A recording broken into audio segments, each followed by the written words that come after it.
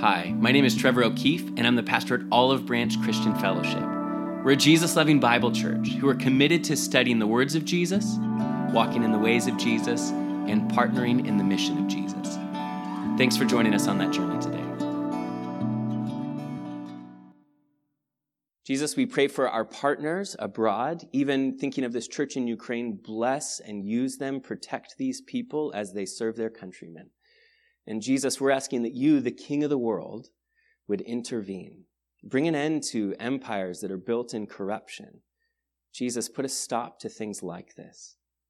Jesus, our hearts long when we see the world's brokenness for the day when we are with you, the King of Kings, the Lord of Lords. Jesus, we long to be with you.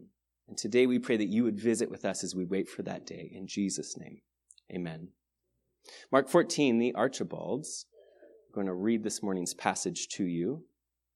From Mark 14, they'll begin in verse 12.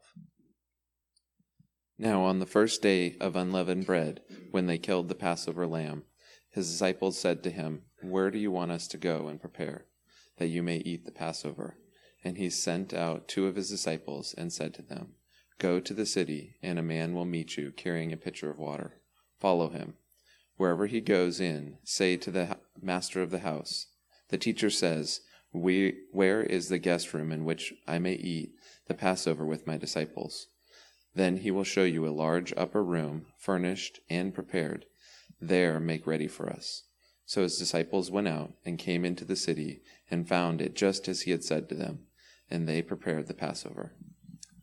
In the evening he came with the 12. Now as they sat and ate, Jesus said, "Assuredly I say to you, one of you who eats with me will betray me."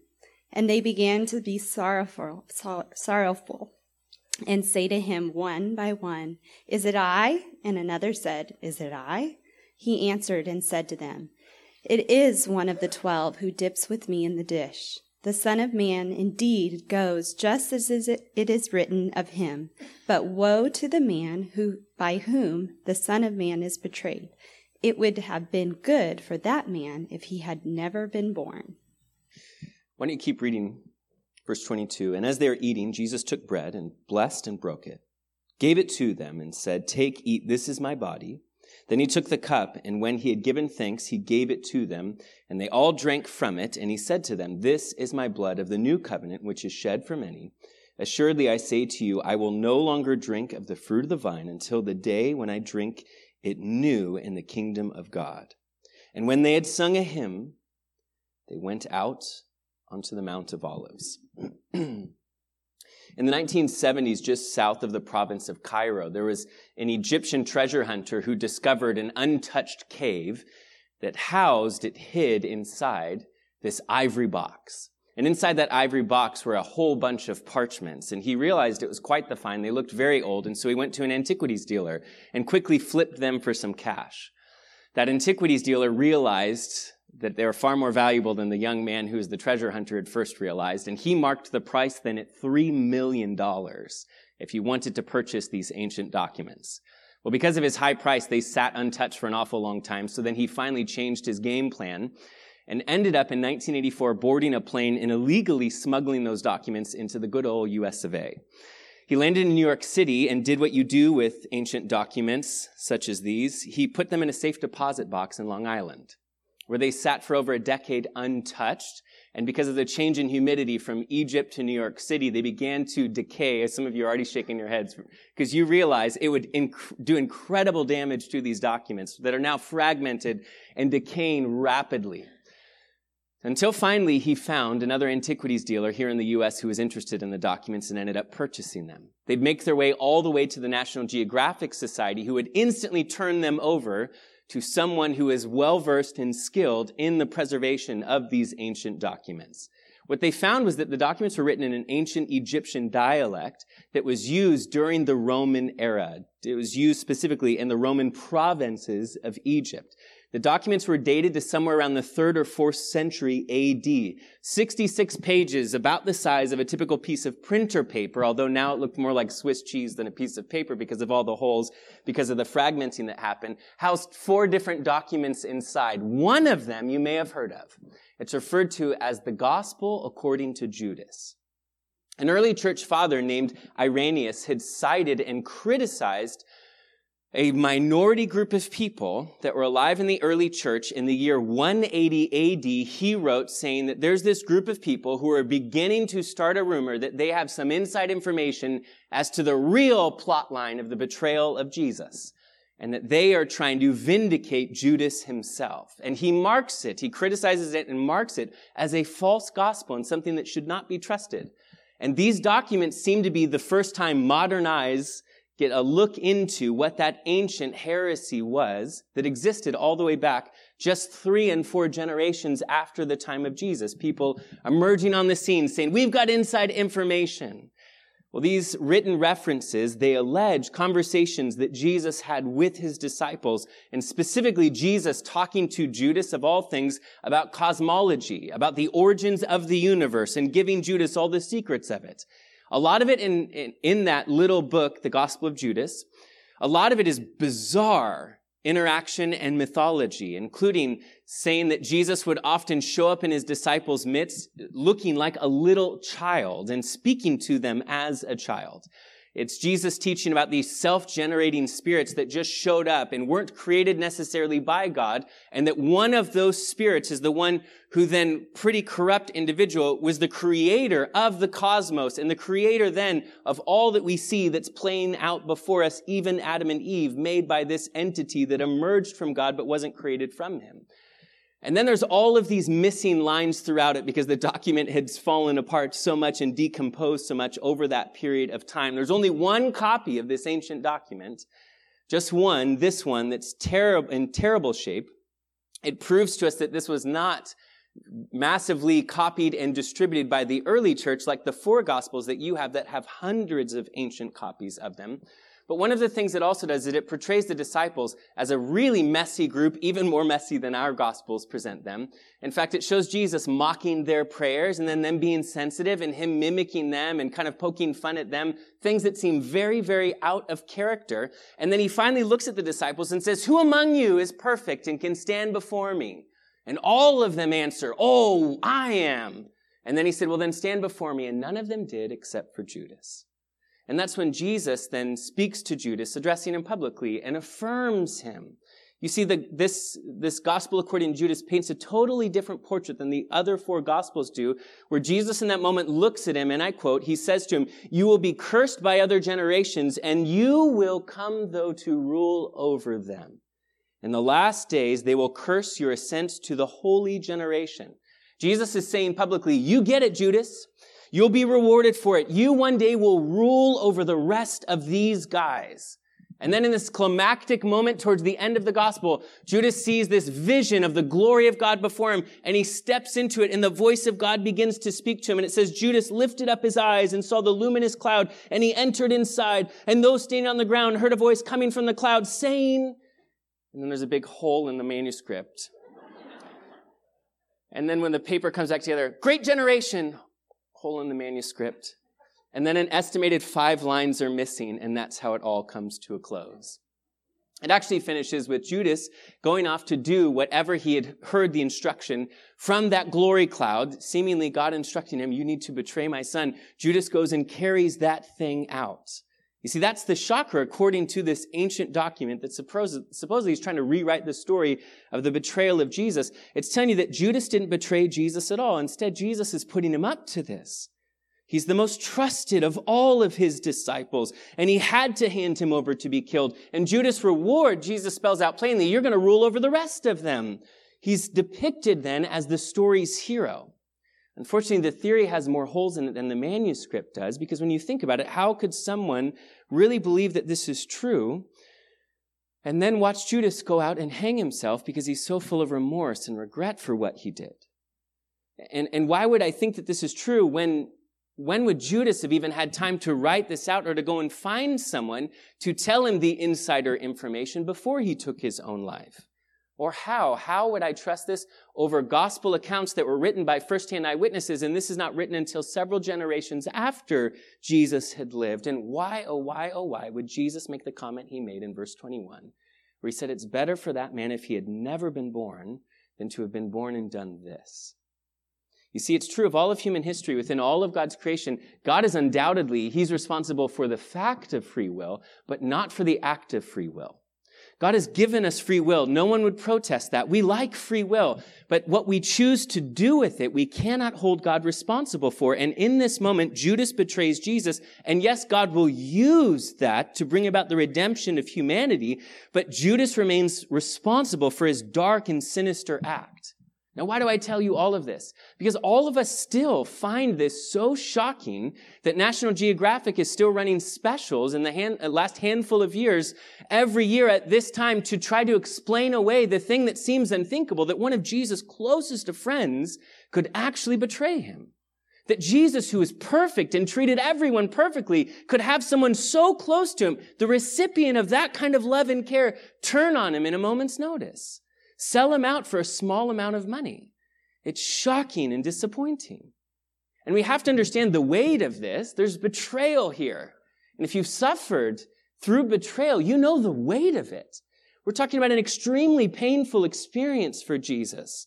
That's what betrayal is, often because you're hurt by someone that you trusted enough to be vulnerable with. And for many of us, that's been our story. We've had moments like this where we chose to trust someone and then they violate and exploit that trust and leave us deeply wounded. Some of you, you've tasted the sting that Jesus is feeling in this moment where he's rejected and betrayed, sold out by a friend. If that's you, hear and know that the story tells you that God understands what you feel. He understands your pain in your moments of betrayal. In fact, Scripture tells us the first betrayal took place before creation of this earth seemingly even began, where there's a betrayal that takes place in the heavenly realm, where an angel turns against God and rebels.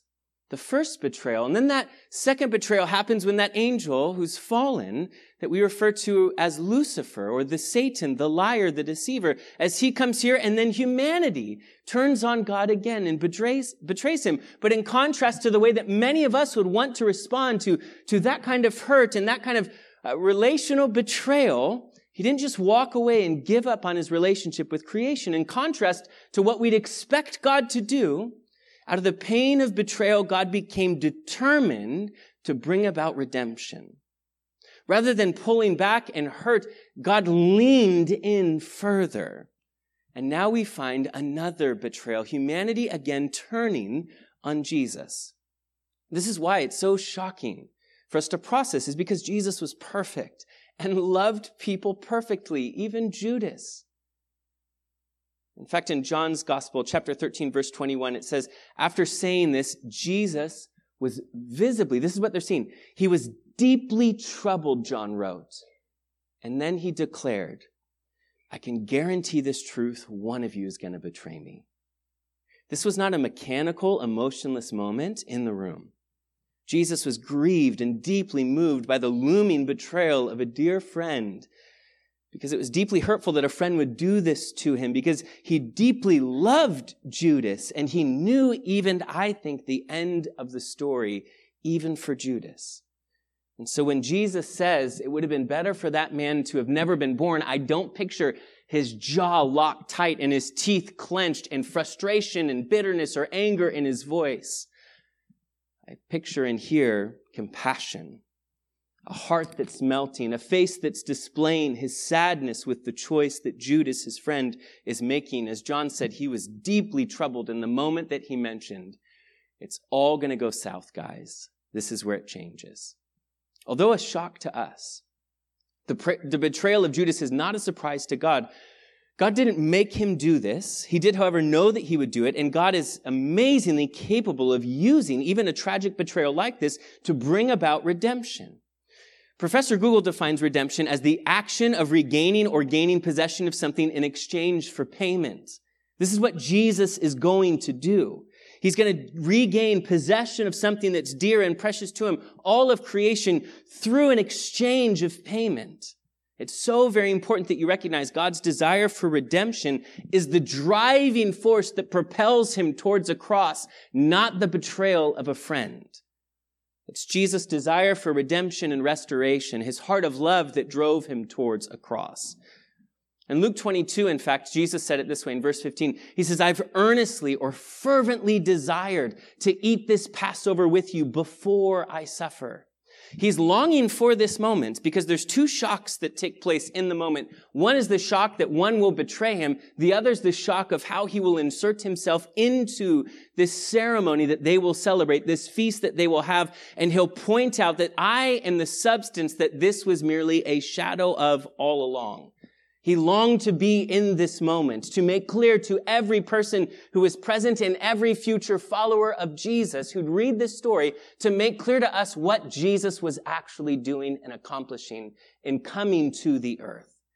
Why was he so intent on and so excited about, so passionate, fervently desiring to sit with his friends and eat this meal? Was because the Passover was the celebration of the substitutionary lamb that was provided for the people, that would allow the judgment of God to pass over them, that would provide for the deliverance of God's people, that would institute a new covenant relationship. You see, if this was a meal that Jesus passionately desired to sit and to eat and experience with his disciples, then it's a meal quickly that we'll look at and walk through and then finish by celebrating communion, what Jesus takes of this feast and says, for all of my followers, at least this aspect, do often in remembrance of me. And so let's talk about this feast a bit. Both in the first century and still to this day, the Passover celebration included a feast. And maybe how many of you have been to a Passover feast or Seder? In fact, some of our home groups, I think this last week, even did this together, which is super cool. Well, it's great to see that several of you have been a part of this. Thank you, Siri, for finding that on the web. She's also been to one. The meal was modeled after the final meal that the Jews had in Egypt while that 10th plague was playing out. This meal is modeled after in such a way that would allow you to re-enter the tension of that moment. In fact, it's called a Passover Seder. When you sit together to remember this and to partake of this meal together, a Seder means the procedure or the order. It's the reminder of the order of events, the things that took place at Passover. The dinner itself tells the story, the dinner that Jesus and his disciples will sit and partake of today, as this text will tell us. You see, Passover is one of the 7 feasts from the Old Testament that God set out and said every year you should remember these things. It's one of the 3 that they were told, and each year you should travel back to Jerusalem to remember it together. It's reaching all the way back to the story of Exodus, where God sends 10 plagues, that final one being that the angel of death would come throughout the land, and in every home you'd either find a child who had lost its life or a lamb that had been slain, where God would provide a way of escape from judgment and justice if only they would trust God and take him at his word and sacrifice a lamb and appropriate the blood of that sacrifice over the doorposts of their house. If they did that, the judgment of God passed over the house. Hence, it's forever been known as Passover. This was a commemorative feast in that it looked back in commemoration of what God had done, but it was also a feast that was always celebrated in anticipation, looking forward to a future day when God would ultimately deliver his people from all of the world's brokenness. Please hear me say that. It didn't just look back in commemoration, it celebrated looking forward in anticipation. And all 4 Gospels record this story. John's Gospel gives the most details of what happens and seems to paint the clearest picture for us to see of the meal that Jesus had with he and his disciples who sat around a table with him on that night. John's Gospel leaves us with some imagery that leaves us picturing the disciples all seated on the floor around the table. We know from ancient customs that you would typically lean on your left hand and eat with your right hand because your left hand would be leaned on rather than eaten with for many different reasons. And so you'd lean this direction. John's Gospel tells us that John is sitting next to Jesus, lounging and leaning this direction towards Jesus. He even uses beautiful terminology to explain that, saying that his head would rest on the chest of Jesus, that he felt so close and intimate and cared for by Jesus. But he's leaning this way, and you'd lounge. If you've ever had a meal like this in some other place, I have before, after a while of just sitting there to lean on people, and you just kind of lean all the way around in a circle on this oval table. It's kind of nice and does provide a rest. But John's Gospel paints a picture, and most scholars agree, that Judas is seated beside Jesus. And that as Jesus is leaning on his left, it's no accident that Jesus will rest his head in the hands of Judas. Quite literally, Jesus lounged hearing Judas' heartbeat out of his chest when he mentioned, someone at this table will betray me. While Judas sat holding the head of Jesus in his own hands, deciding what he would do with him. The seat to the left of the host was the seat of honor, because the host would be willing to entrust himself, leaning on that individual. Seemingly, Jesus has placed Judas in that place as a gracious expression of love and grace, and maybe even one final appeal to Judas. See, the Passover celebration, the Seder meal, it's the oldest and longest standing religious celebration or observance in the world today. It reaches back, some traditions, all the way back 3,200 plus years, with every detail of this meal being symbolic and deeply picturesque. The singing, the praying, the eating, the drinking, all of it is retelling the story of redemption from oppression through a substitutionary sacrifice. That's what the whole story is all about. This is the annual meal that commemorated the defining moment in Israel's history. And Jesus will sit with his friends here. You see, just as the original Passover in Exodus began with people removing leaven from their homes, this is what people still do today, where you would remove it from your home because it's a picture of influence that can infiltrate a loaf and will permeate through a loaf. It's a picture and a type of sin in the Old Testament. And you'd remove that from your house, and then the leader of the home, or of that group of people, it's Jesus in that moment, would be appointed to preside over the meal. They would be given the responsibility of talking those who sit at the table with them through the meal and explaining what each aspect of the meal represents and reminds them of, what God had placed there as reminders of God's care and provision of a substitutionary sacrifice. Typically at this point in time, as people would be gathered there for Jesus in an upper room together, everyone would wash their hands, and in the first century, wash their feet also, so that you could begin the meal. But this was the job that was assigned to the lowest individual in the room, and no one in Jesus' group of buddies was willing to take that position. John's gospel tells us Jesus himself would stand. Remember, Mark's gospel told us the Son of Man, he didn't come to be served, Jesus said, but to serve and give his life a ransom for many. It was another example of how Jesus would serve them. He would put a robe, a towel around him. He would go and wash his disciples' feet, stooping down, just as he had done from heaven to come to earth in the first place. Yet again, he bends his knees still a little lower in order to wash and cleanse them, and then the meal would begin. The meal's marked by several different things, but if you've ever been to one, even today, you'll probably sit around a table and notice that there's an empty chair at the table. The empty chair is left there for Elijah, an empty seat there, believing that what the prophets had foretold is that one day Elijah would come back and he would be the forerunner before Messiah would arrive. Now you remember that John the Baptist, Jesus said, was the fulfillment of that promise. If you've been to one, you've probably tasted gefilte fish. It tastes worse than it looks. I'm not trying to offend anybody. And then they'll put maybe some chopped liver on a table. I tried the gefilte fish, decided to pass on the chopped liver because of that. Sticking with the theme of nasty textures, you've ever had matzo ball soup?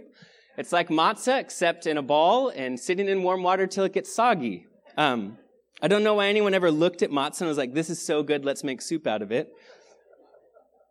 I don't want to offend anybody. I have a friend, his wife's an incredible cook, and he told me the best thing she makes is matzo ball soup. And I was like, don't tell people that. They're going to get the wrong idea. Other foods consumed throughout the gathering. These are all symbols, not hors d'oeuvres.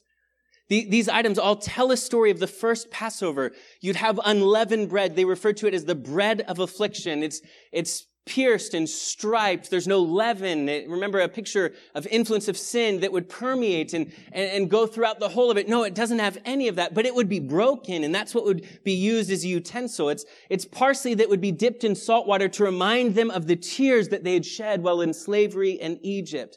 It's harosheth, it's apples and nuts and honey and cinnamon that are mixed together, that are supposed to be a visual representation of the bricks and mortar that they were forced into slave labor to build. But the sweetness of it was the reminder that God still would be faithful and bring about deliverance. It's the horseradish and bitter herbs, the experience of remembering the pain of waiting for a deliverer. Remember, Jesus says, the one that I dip the sop with, the one that I dip and share with. Many scholars think that that's what Jesus was dipping that bread in before he handed it to Judas, was these bitter herbs that were a reminder of the pain of longing for the one who would deliver them. But Judas looked at Jesus and didn't see a deliverer. He saw a failure because Jesus didn't meet his expectations. There'd be a shank bone of a lamb that would be resting on a table in most gatherings, something that's actually not mentioned in Jesus' Passover gathering, though. But it was a reminder of that final plague, the killing of a lamb and its blood covering you. But the meal would commence as the leader of the host of the home, would rise and lift the first of 4 cups and pronounce a blessing. It's taken directly, and we can believe that this is where Jesus even quoted from, Exodus chapter 6, beginning in verse 6. There's 4 statements that God makes there as a promise. 4 I will statements. In that first cup, as they would lift it, quoting from Exodus 6, I'll read the little passage to you. Therefore say to the children of Israel, I am the Lord. I will bring you out from under the burdens of the Egyptians. That's one promise. I will rescue you from their bondage. That's a second. I will redeem you with an outstretched arm and great judgments. That's the third. And I will take you as my people, and I will be your God. Then you shall know that I am the Lord your God, who brings you out from under the burdens of the Egyptians. There's 4 cups during the feast, and the first one would be lifted as the cup of sanctification. And then there's a pouring of a second cup where the host would again stand, and it was called the cup of plagues, where it's a promise that I will rescue you, but it's a reminder to everybody who sits there of the 10 plagues involved in that rescue. They'd remember the plagues, and in kind of an ominous fashion, often what they do is they dip their finger in that cup 10 times, and each time they then shake the droplets off their finger onto their plate, calling out each of those 10 plagues. There's blood and frogs and lice and flies and disease and boils. There's hail and locusts and darkness. There's death. They're remembering what a brutal time it was. This is an unnerving moment. But in the middle of the meal, between these 4 cups, at some point in time, the host would have pulled out an ehad. It's a bag, a satchel. Ehad means one. You might remember the great Shema of God from the Old Testament. Hear, O Israel, the Lord our God is one God. He's one. And yet we know, although he's one person, 3 distinct entities, a part of that, the Father, the Son, the Holy Spirit. The Ehad, it means the one, or oneness and unity. The one, the 2 become one flesh, your Bible says. It's the only other picture that's given of that word, not just the nature of a triune God, but also given of what happens between a man and a woman when they become one flesh, when they unite themselves under a covenantal agreement, that there's a third entity that now resides there. Very interesting, that picture. But the bag is called the one. It has 3 compartments inside. They'd reach into that center compartment. They'd take one of these pieces of unleavened bread. Remember, it's been pierced, striped, and now it will be broken in half. Half of it is wrapped in a white linen cloth. It's then hidden away by the host of the home. Later in the meal, the youngest person with faith like a child will go looking for the one that had been wrapped in a white cloth. And when they take what was broken, pierced, and striped and bring it back, people would celebrate and cheer, and a ransom price was paid by the host of the home to purchase that back, and then it would be broken to be used to eat the dessert at the end of the meal. Because of that, it's called afikomen. It's a Greek word that many scholars believe means, it's a rough translation basically to imply dessert, but what it would more specifically or literally be translated is that which comes after. We're longing for that which comes after. The one pierced, striped, broken, wrapped in a cloth, retrieved with faith like a child, brought forth. The Mishnah, these ancient rabbinic writings, they talk about how it could be used, the afikomen could be used as a substitute for a sacrificial lamb if someone couldn't afford a lamb, that was the centerpiece. That was a picture of the lamb. It's the Talmud that explains and forbids people from eating anything else after afikomen because they wanted you to leave with the taste of that in your mouth because that is the centerpiece of it all. It's for many Jews throughout the ages that would teach that middle matzah represents a broken bridge between the first compartment and the final one, between a holy God, the heavenly realm, and the broken world we live in. It's a broken bridge we're longing for, and someday, somehow that will be mended and brought back together, but we just don't know how. And Jesus took it. he broke it and said, "This is my body broken for you." A tradition almost 1,500 years old that Jesus rewrote the script for. It was provocative and shocking for everyone at the table, claiming that he was the bread of affliction that would be pierced and striped and broken for them. The Ehad, one and yet three, the middle piece pulled out. You see the imagery saying, "This is my body that will be broken for you." There's then a third cup that would have been poured. And again, remember those three statements in Exodus chapter 6, verse 6.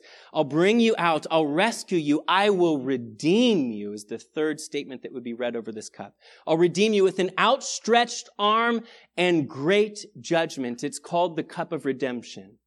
In celebration of God sending a deliverer who delivered them from bondage. Many scholars believe this is the cup that Jesus would lift, and he said, "This is the blood of the new covenant which I shed for you."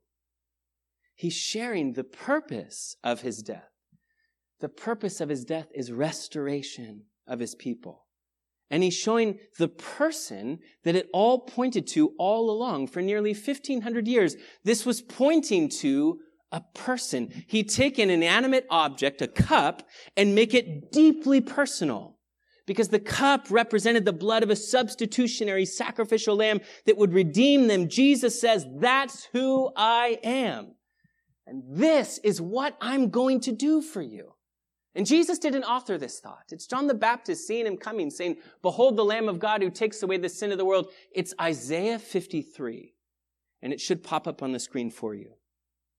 The prophet Isaiah, beginning in Isaiah 53, verse 4, says, "Surely he has borne our griefs and carried our sorrows. Yet we esteemed him stricken, smitten by God, and afflicted. But he was wounded for our transgressions. He was bruised for our iniquities. The chastisement of our peace was upon him, and by his stripes we are healed. All we like sheep have gone astray. We have turned everyone to his own way, and the Lord has laid on him the iniquity of us all. He was oppressed and he was afflicted, yet he opened not his mouth. He was led as a lamb to the slaughter, and as a sheep before its shearers is silent, so he opened not his mouth." The cup of redemption. "This is my blood, shed for you." There was the pouring of a fourth cup towards the end of the feast, where it would take it from that fourth statement. Remember Exodus chapter 6, now in verse 7. The fourth statement is a promise: "I will take you as my people, and I will be your God. Then you shall know that I am the Lord your God, who brings you out from under the burdens of the Egyptians." And as Jesus read that, he lifted what's known as the cup of praise, or the cup of betrothal. That cup, many believe, is when Jesus says, "But this cup I will not drink again until the coming of my kingdom.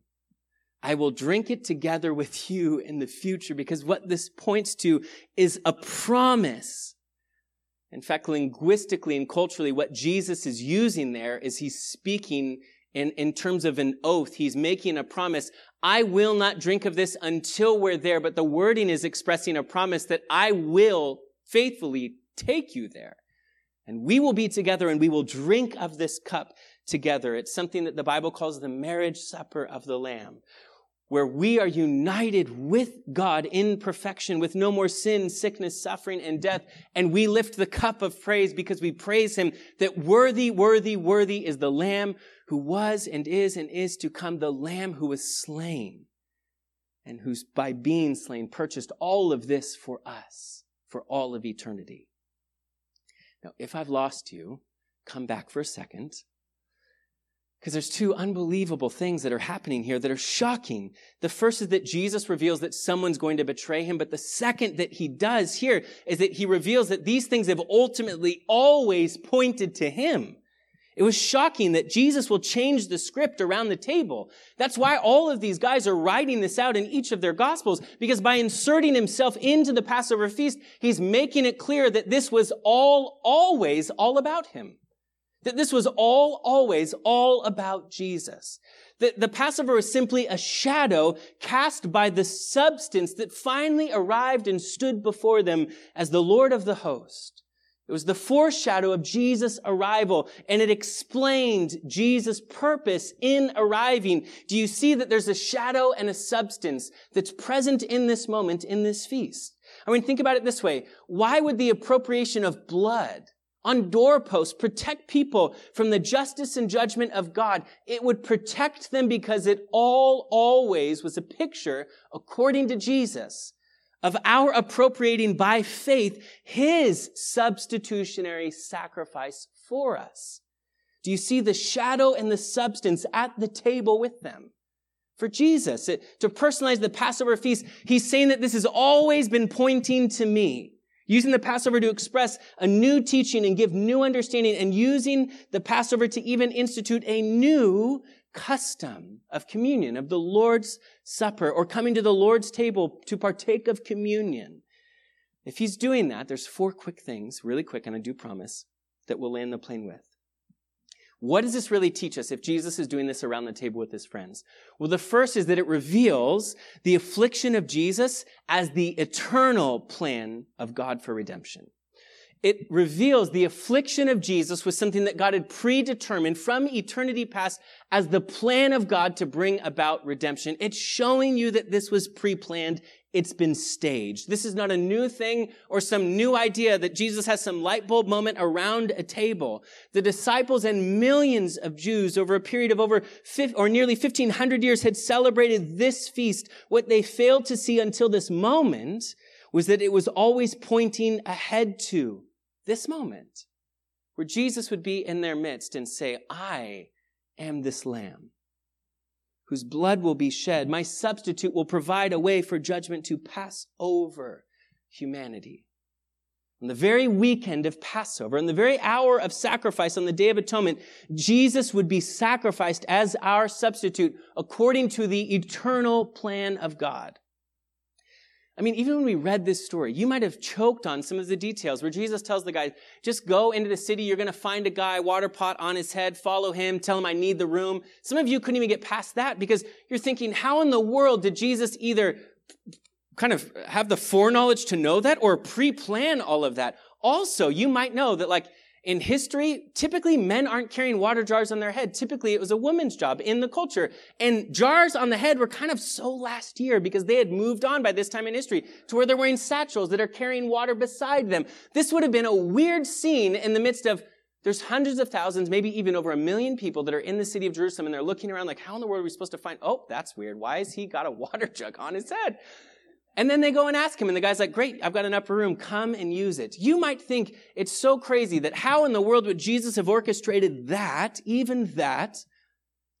But think about it. If you have a God who pre-planned the redemption of the world from the moment that it was conceived because he could see the rebellion that would ensue and would see the looming shadow of the cross on a distant horizon in order to redeem and restore creation and yet embrace it, and sit at a table with his friends and say what this is pointed to for over 1,000 years, pointed to the day that you're seeing today and what you'll see go down this weekend, then you have a God who can not only provide for a meal plan for his guys to have a quiet place to sit together, but it speaks some comfort to my heart to tell me he can provide the meal for my table too.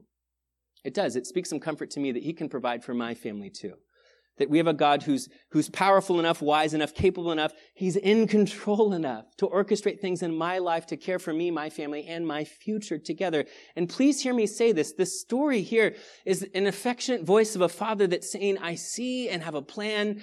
I don't have the limitations that you come up against. I see and know you've got to trust me. And the worst that can happen to you, I've taken the sting out of. O death, where is your sting? O grave, where is your victory? Jesus has rescued us. He's worthy of trust. In Revelation 13, it says that Jesus was the Lamb who was slain before the foundation of the world, that God knew what humanity, what you and I would do, and he knew what it would cost him, what he would have to do to bring us back. And yet he moved forward with creation knowing that it led him towards a rugged cross. He lived throughout eternity under the shadow of a cross that loomed over this feast, over this meal with Jesus and his friends. I mean, if I told you, I'm going to introduce you to someone that you're going to love in the future, but then that person is going to use you, and then they're going to hurt you, and then they're going to betray you. And then over the years, they'll leave you. They're going to leave you penniless and broken because you gave everything to help them and rescue them. And in the end, they're going to die this terrible death because of it, because their choices were so self-destructive. There seemingly is no way out from under the pain that is their fate unless, after all of that pain, all of that heartache, all that betrayal, all the loss, unless you jumped in and took their place and you suffered their end so they could go free. I mean, what would we do? We'd probably say, don't bother introducing me. I've got other things to do. We'll skip that blind date. Or would you say, I'll do it. I'll be their ransom. God whom we seem to question at every turn, God whom we doubt as soon as things don't go our way, God whom we're so often angry at and frequently questioning his justice and care, God stood in a moment like that and said, I love you enough to enter that journey with you. Jesus is revealing that the affliction of Jesus, the suffering of Jesus, is God's eternal plan for redemption. This is pre-planned. But it reveals very quickly the significance of Jesus. That's the second thing. Jesus putting himself in this story is revealing his own significance. That Passover was all about remembering God's deliverance of his people from Egypt. The bread reminded them of the affliction of their ancestors, that they're waiting for deliverance. And Jesus broke it and said, and this is my body that's given for you, that's going to deliver you. He's saying that his affliction would lead to it, pave a way for a new, greater exodus for the future of humanity. Just as this meal had been the long-awaited observance of the night before God would redeem his people from Egypt through the blood of an innocent lamb, Jesus would sit with his friends on the night before he would suffer and die in order for him to redeem all of creation from the corruption of sin. And he'd do it through the gift of his life and the shedding of his blood. Jesus is saying that his death is the climactic moment that mankind was waiting for, that it's the central thing, the most significant, important thing that ever happened, freeing us from a far worse place in reality than slavery in Egypt, freeing us instead from Satan's tyranny of sin, sickness, suffering, and death for all of eternity. Jesus, by inserting himself here, is revealing his own significance. But he's also revealing a third thing, and that's the meaning of his death. Jesus is revealing in this moment the meaning of his death. Jesus didn't just pick some random day and roll in, what were those, if you've been in church a long time, the transparencies where they had the projector with the light and you could draw on them or write on them and they'd show up. You know what I'm talking about? Typically, if someone would do it, it would show up backwards. You're like, this is not helpful. Jesus didn't, what's it called? Overhead projector, I should have known. There's got to be a technical term, right? No. That's embarrassing. David, can you delete that later? So Jesus didn't roll into dinner with the guys and so guys, I'm going to put this whole thing together and I'm going to explain to you what I'm actually doing here. Jesus instead picked a night where all of it laid on a table in front of him. It reveals the meaning of Jesus' death. He chose the Passover. Nearly 1,500 years beforehand, death visited every household, even the Israelites. No human was exempt from God's justice and judgment on that night unless a lamb's blood was used as a substitute for their own blood, for their own life. And at this meal, everything about the meal fits that tradition, with the exception of one missing element at the table. In all four Gospels, there's not a single mention of the meat, the main course of the meal, a lamb being present. And for many, they would say, well, there's no lamb present on the table because Jesus the lamb was seated there with them at the table. Something that the imagery of was not wasted on the disciples. Remember John the Baptist, his comments about beholding the lamb. In Isaiah 53, as we read, like a lamb who was led out to slaughter, the iniquity of us all would be laid upon him. You see, the truth is, though, some of us, we don't really like this much. We don't like the fact that God requires a sacrifice. And we wonder, if God's so loving, if that's who he is, then why not just forgive everyone and be done with it? Why instead look like some ancient, primitive, bloodthirsty God who's just demanding such an atrocity as the bloodshed of others? But please remind yourself for a moment that God's not just exclusively loving, he's also equally just, something that we all appreciate. We all want that. Everyone wants justice until justice is required of themselves. Remember, please, that Jesus did not have to die despite God's love, separate or exclusive from God's love. No, Jesus had to suffer and die because of God's love. In a beautiful book called Jesus is King, the author, he writes that it had to be this way because all life-changing love is substitutionary sacrifice. He points out, you'll never hurt a hurting person. You'll never love a hurting person.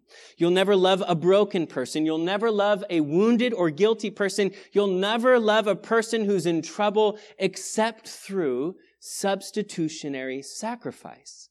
If you love someone whose life is completely together, who has no major needs, someone who is nice and happy all of the time, then loving them costs you nothing. And congratulations, you found like one of 4 people on planet Earth who are easy to love, who it doesn't cost you anything. And please let the rest of us know where we can find them. But if you live in the real world, and if you try to love someone that's hurting, or who has needs, or who is broken, or emotionally wounded, or in trouble, loving them will always cost you something. Because you can't love them and bring them up without you going down to them in some way. You see, there's always a transfer that takes place, isn't there? Some of their trouble and their hurt, their wounds transfers to you. It always is down to them or you. Do I shield myself from this, protect myself, or if I love them, do I allow myself to feel some of this with them? Think of it in terms of a cheesy movie where there's this young, cute girl who's running across the street and a car slams on its brakes and she ends up on the hood of the car screaming for help. And all of a sudden, the people in the car have a decision to make. Damsel in distress, do we rescue her and run the risk of a guy with a chainsaw coming around the corner, or do we just put it in reverse and say, we don't know habla inglés, and then take off and leave her to be? Because we realize if we stop and rescue the person who's in dire straits, well, then we realize that we're risking taking on her, assuming her danger to ourselves. We enter into her life, and if we're going to love her, it's through substitutionary sacrifice. If I don't stop, then I'm not exchanging any of my safety or security for her well-being. But if I stop, that's exactly what I'm doing. On a much smaller, less dangerous scale, it's when you engage with an emotionally wounded person who's needy and wiped out, whose heart is broken, whose life is just shattered and splintered. We can be tempted to run the other direction when we see them coming because we know if I invite that person into my life, and if I develop a relationship with them, it's going to invite their hurt and their disappointment, their angst into my life, and it's going to cost me something. It's going to cost me some time. It's going to cost me a lot of listening, and it's going to cost me being emotionally drained to be with them. But the only way that an emotionally wounded and needy person will ever be filled up and loved and experience healing is when you allow yourself to be drained. When your joy gets to be transferred to them as their sorrow is transferred, a bit of it to you. For them to be filled up, you're going to have to be emptied out. For some of their hurt to be felt and hit by you, that means that your peace and your fullness and your joy can then, as it hits you, can splash back their direction. The idea is that it's them or you. It's always as simple as that. You have to love them in a self-sacrificial, substitutionary, sacrificial way. Otherwise, those people drown in their own sorrow. Hit rewind and think of a high school campus.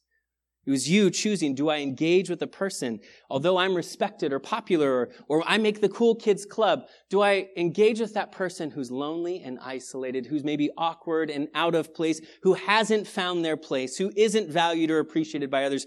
If I love them, if I identify with them, if I sit with them, if I'm seen with them, then emerges Regina George and the Mean Girls, and they're here to compare me to other people and say, what are you doing with them, with those kinds of people? Because some of their nerdiness is splashed onto me. Some of their seclusion and awkwardness all of a sudden is associated with me. All of a sudden their isolation begins to be felt by me. Do you understand? To self-sacrificially love someone is what we have to do if we're going to love and care for anyone on any sort of a deep level at all. It's precisely what Jesus had to do.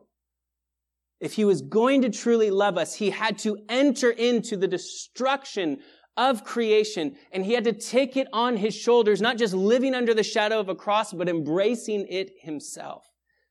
It's exactly what Jesus has done for us. He became our substitutionary sacrifice. It had to be this way because all life-changing love is through substitutionary sacrifice. It's what Jesus did.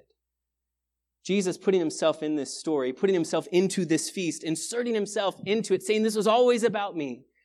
It reveals the affliction of Jesus as being God's eternal plan of redemption. It reveals the significance of Jesus. It reveals the meaning of Jesus' death, that he did this out of love for us. But it also reveals the great power of this custom. And this is the last thing.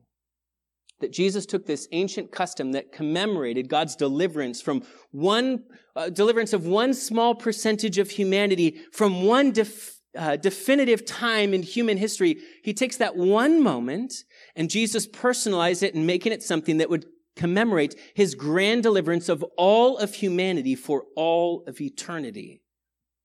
So that when we remember these things, so that when we gather around the Lord's table, so that when we partake of communion, we commemorate Jesus and all that he's accomplished for us, his substitutionary sacrifice. When we take the bread and the cup, we're meant to remember these transforming truths. We're meant to remember our dependency. Every time we lift the cup, we are expressing dependency upon Jesus and his sacrifice in our place.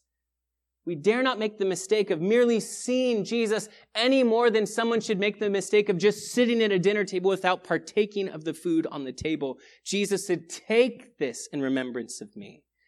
We must take him at his word. We must embrace him for ourselves. Taking the bread and the cup is a way of speaking to God, saying, I believe and I deeply need you, Jesus.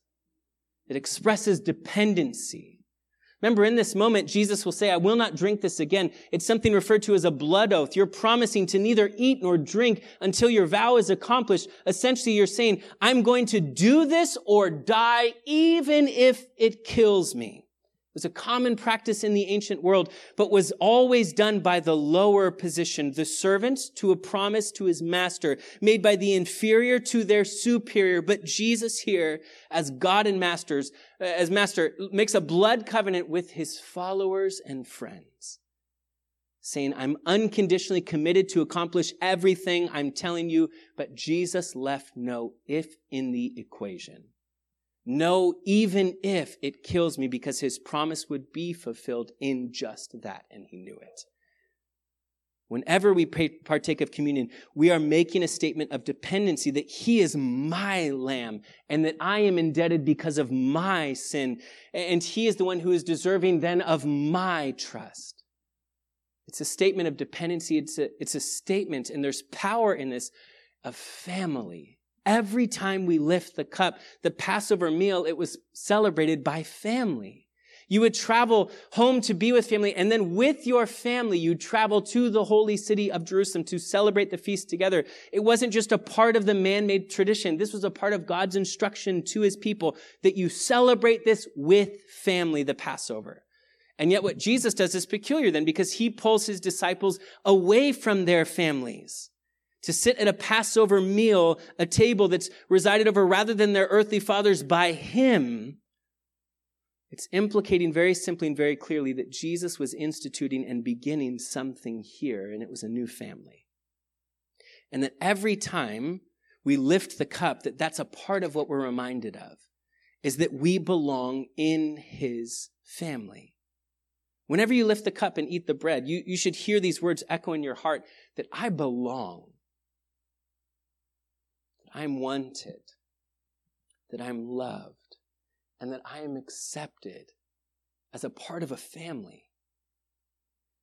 That this powerful thing that Jesus gives us reminds us of, yes, our dependency and his goodness. It reminds us of the family that's such a gift that we're a part of with him as the head of this household. But it also always leaves us with a sense of expectancy. In verse 25 again, he says, I will not drink again until I drink it new in the kingdom. Partaking the cup always takes your eyes off the present, the pain, the disappointment of your life, and it's meant to cause us to look ahead to where wrongs are made right. Where everything that's messed up about this world will be made right once and for all. Remember, Passover is always a time of commemoration, remembering God's past deliverance and faithfulness, but it was always something we did in anticipation, and communion, the Lord's table, is meant to be the same way, function in the same manner. That yes, it's in commemoration, but it's always, always, always in anticipation. You see, this is what we do. This is what we remember this week, is that Jesus sat with his friends and instituted something that reminds us of our dependency upon him and the gift of his faithfulness to us.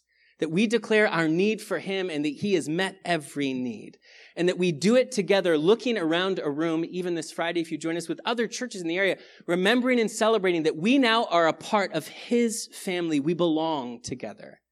And looking always with expectancy out towards the horizon of a new and better, of a brighter day in the future with him, because that is what he promised us.